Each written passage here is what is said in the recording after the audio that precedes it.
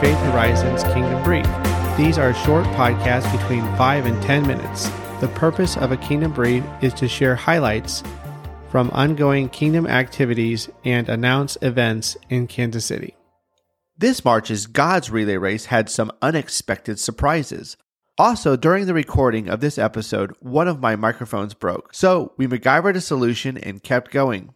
Normally, these podcasts are limited to 10 minutes. However, I let this one go a little long to capture some of the experiences from this month's God's Relay Race. Have no fear, God came through just like He always does. Whether it's traffic jams, 9-degree weather, or broken microphones, the many streams of God's people and purposes will come together to make Him glad. Listen and learn more about the wave of God's restoration happening right now. Here is my conversation with Scott Stenger. This Saturday, we did things a little bit different at God's Relay Race because you and Cheryl got stuck in traffic. Just tell us a little bit about that. You even left your house a little bit late, which, praise God, because you were just trying to do the copies for the worship. Right.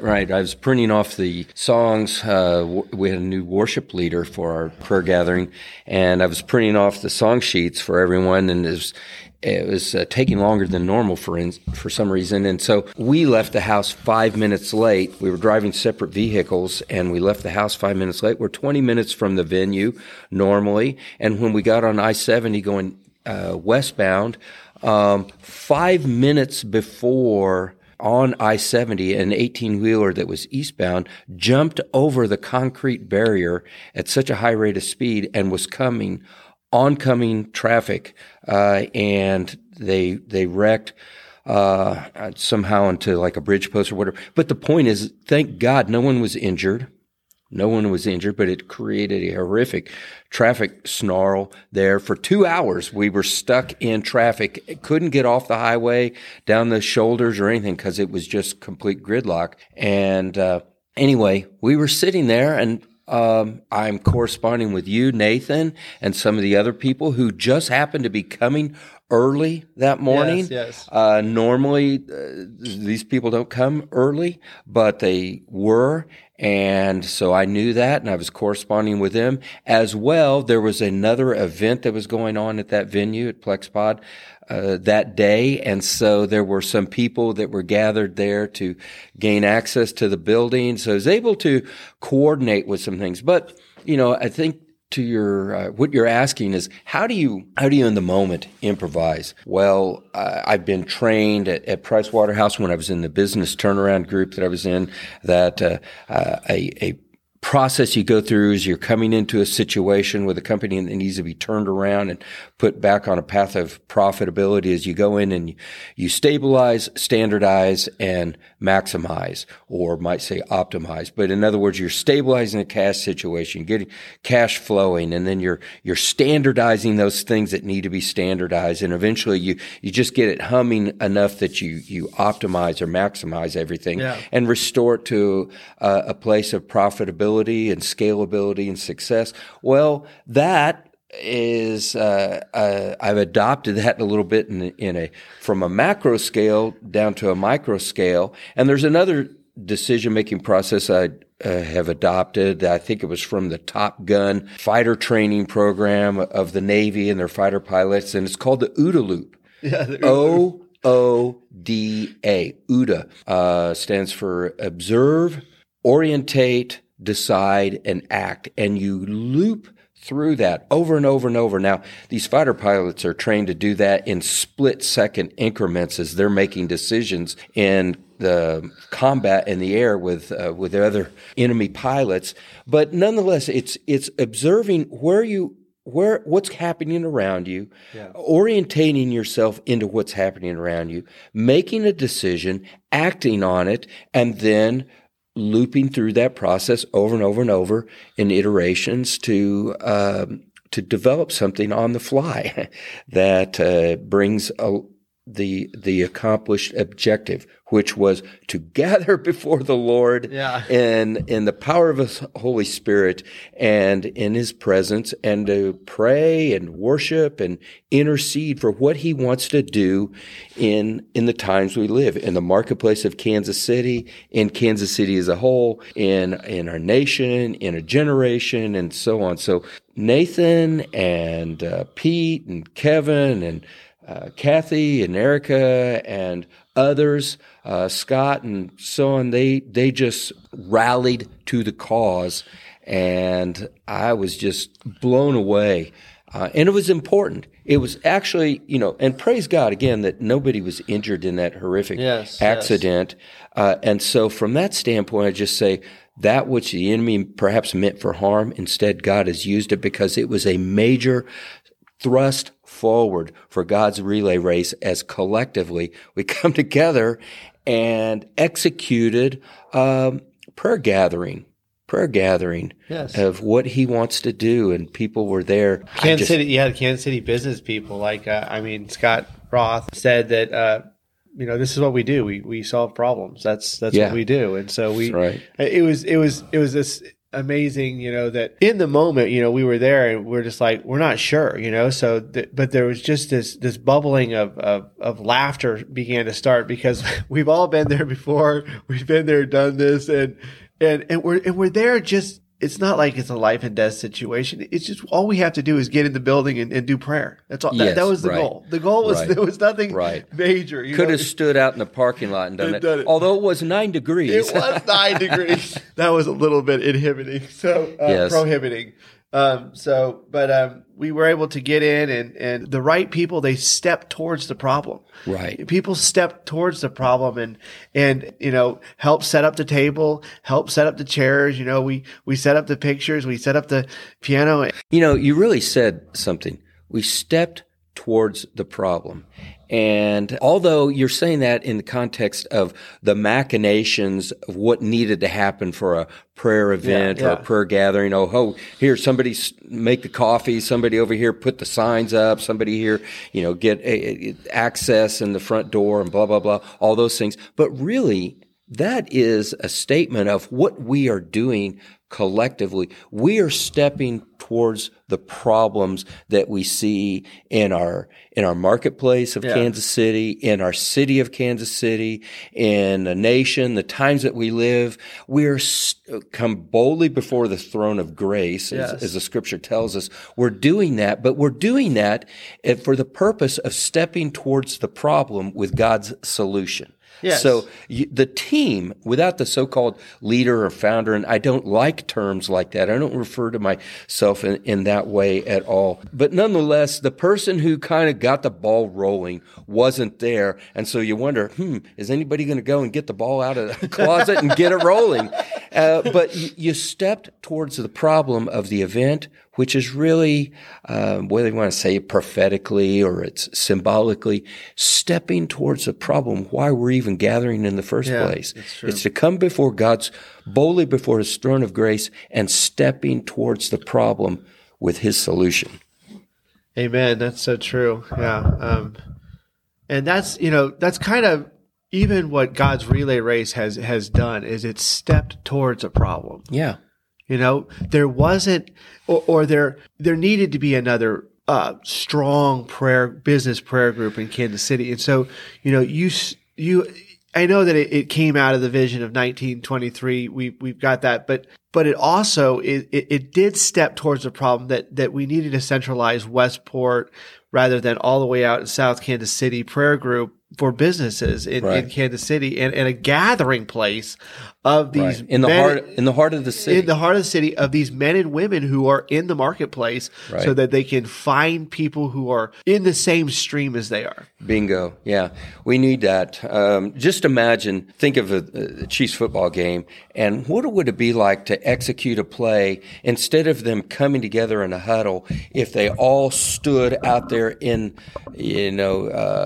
distributed distributed in the positions at places that they're getting ready to execute a play, it would be so much harder. You need to come together in that huddle. You need to be able to look into the eyes of the other person and sense the energy in the moment and know, we're getting ready to run this. We're getting ready to do that. Here we're advancing. We've had 3 plays in a row. We went forward. This one we didn't, blah, blah, blah.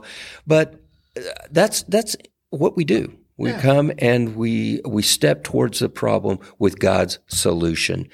And maybe it's not just always a problem, but we're stepping towards the opportunity, what God wants to do in our midst.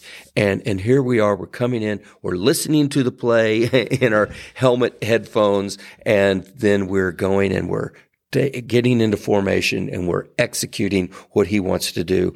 And gaining the joy of the Lord is our strength. We're gaining momentum. We're gaining confidence, the gust of his wind, of his spirit in our sails so that we all sail forward. That's excellent. Yeah, absolutely true. I felt like there was a lot about the Esther story that you wanted to go into. I know. I felt like it was like you were able to touch it, but I felt like there was going on right now. Yeah.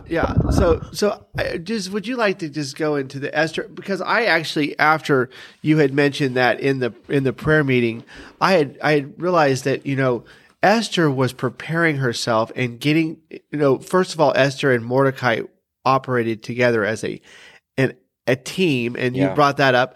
And then also Esther was preparing herself to stand before the king on behalf of her people.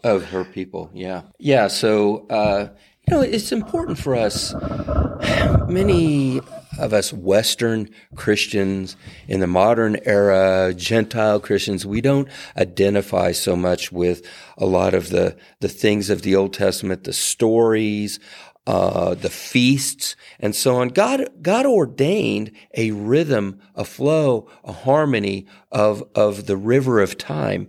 And it would be in our best interest to identify with those a little bit closer, us American Christians or Western Christians, to know the times and the seasons. And right now, this week is the time of Purim, a celebration from the book of Esther, where Esther was used in a profound way to deliver her people from annihilation.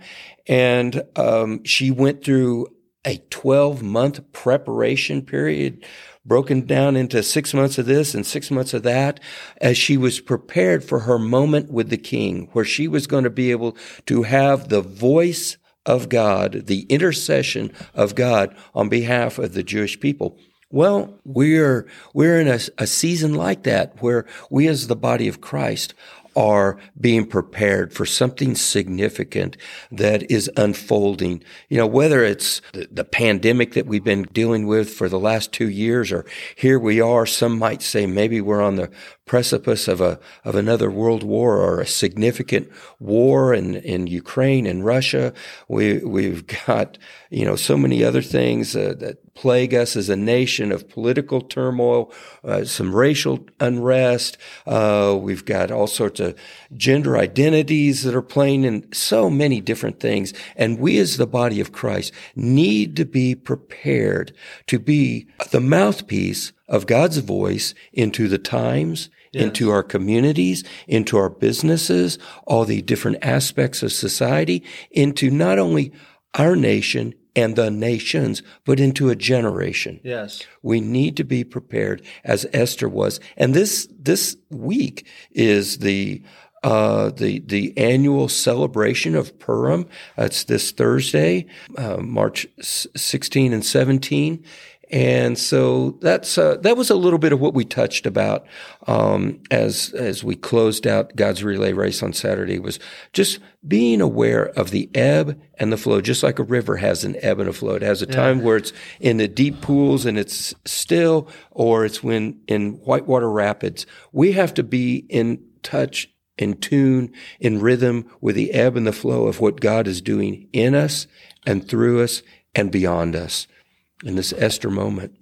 Well, do you have anything else you'd like to talk about? Or last month, we really did an emphasis on Haggai, and then a repeated that a little bit. And then because of this being an Esther and a Purim season, I talked about the book of Esther, and I talked about Ezra and Nehemiah and all of these books, Ezra, Nehemiah, Haggai and Zechariah and Malachi, these are all a part of the storyline of restoration. That's really what was going on. If we look in the Old Testament, we see all of these books fall into a period of 100+ years of restoration, where God was restoring his people into the promised land, which they had been removed or exiled from the promised land. Yet God's promises were eternal. He had said, no, I have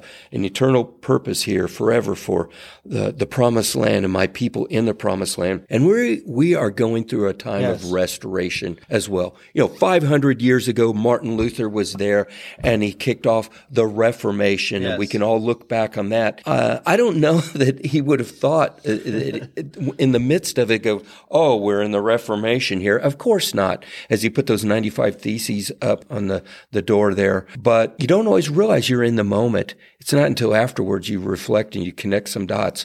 But I think that sometimes you can have a little bit of a sense there's something big. There's a wave that's raising up, rising, and we're catching this wave. And I want to call this wave the wave of restoration. We're in a wave of restoration right now. God is restoring some things that are missing or neglected, foundational elements to us as the body of Christ. So that's why you can go back to these books, Esther and Ezra and Nehemiah and so on, and you can start to read them. And as you do and you prayerfully meditate upon them, you'll find ourselves getting into the narrative, the flow of the river of what he's doing in our midst in these times. And then one of the other things that was brought up at this, there was a lot about rivers and just so much about rivers. And to your point, there was one person that said it so well. He said there's just so many different tributaries of the kingdom of God, of God's purpose, so many different tributaries of God's purpose coming together, uniting as one. And we even emphasize that Psalm 46, there is a river whose streams make glad the city of God. And that's what we are, God's relay race or the marketplace of Kansas City is but one stream that's flowing into the river of God and the river of time and what he's doing. And it's time. Something else that particular person emphasized, not only the river, but now. Now is the time. Yeah. There's no more hesitation. Let's jump in with both feet into the river of God, splish splash, get moving forward. Don't just sit there and talk about the river or look at the river, wonder what the river tastes like, feels like, moves like. No, jump in, all of us together.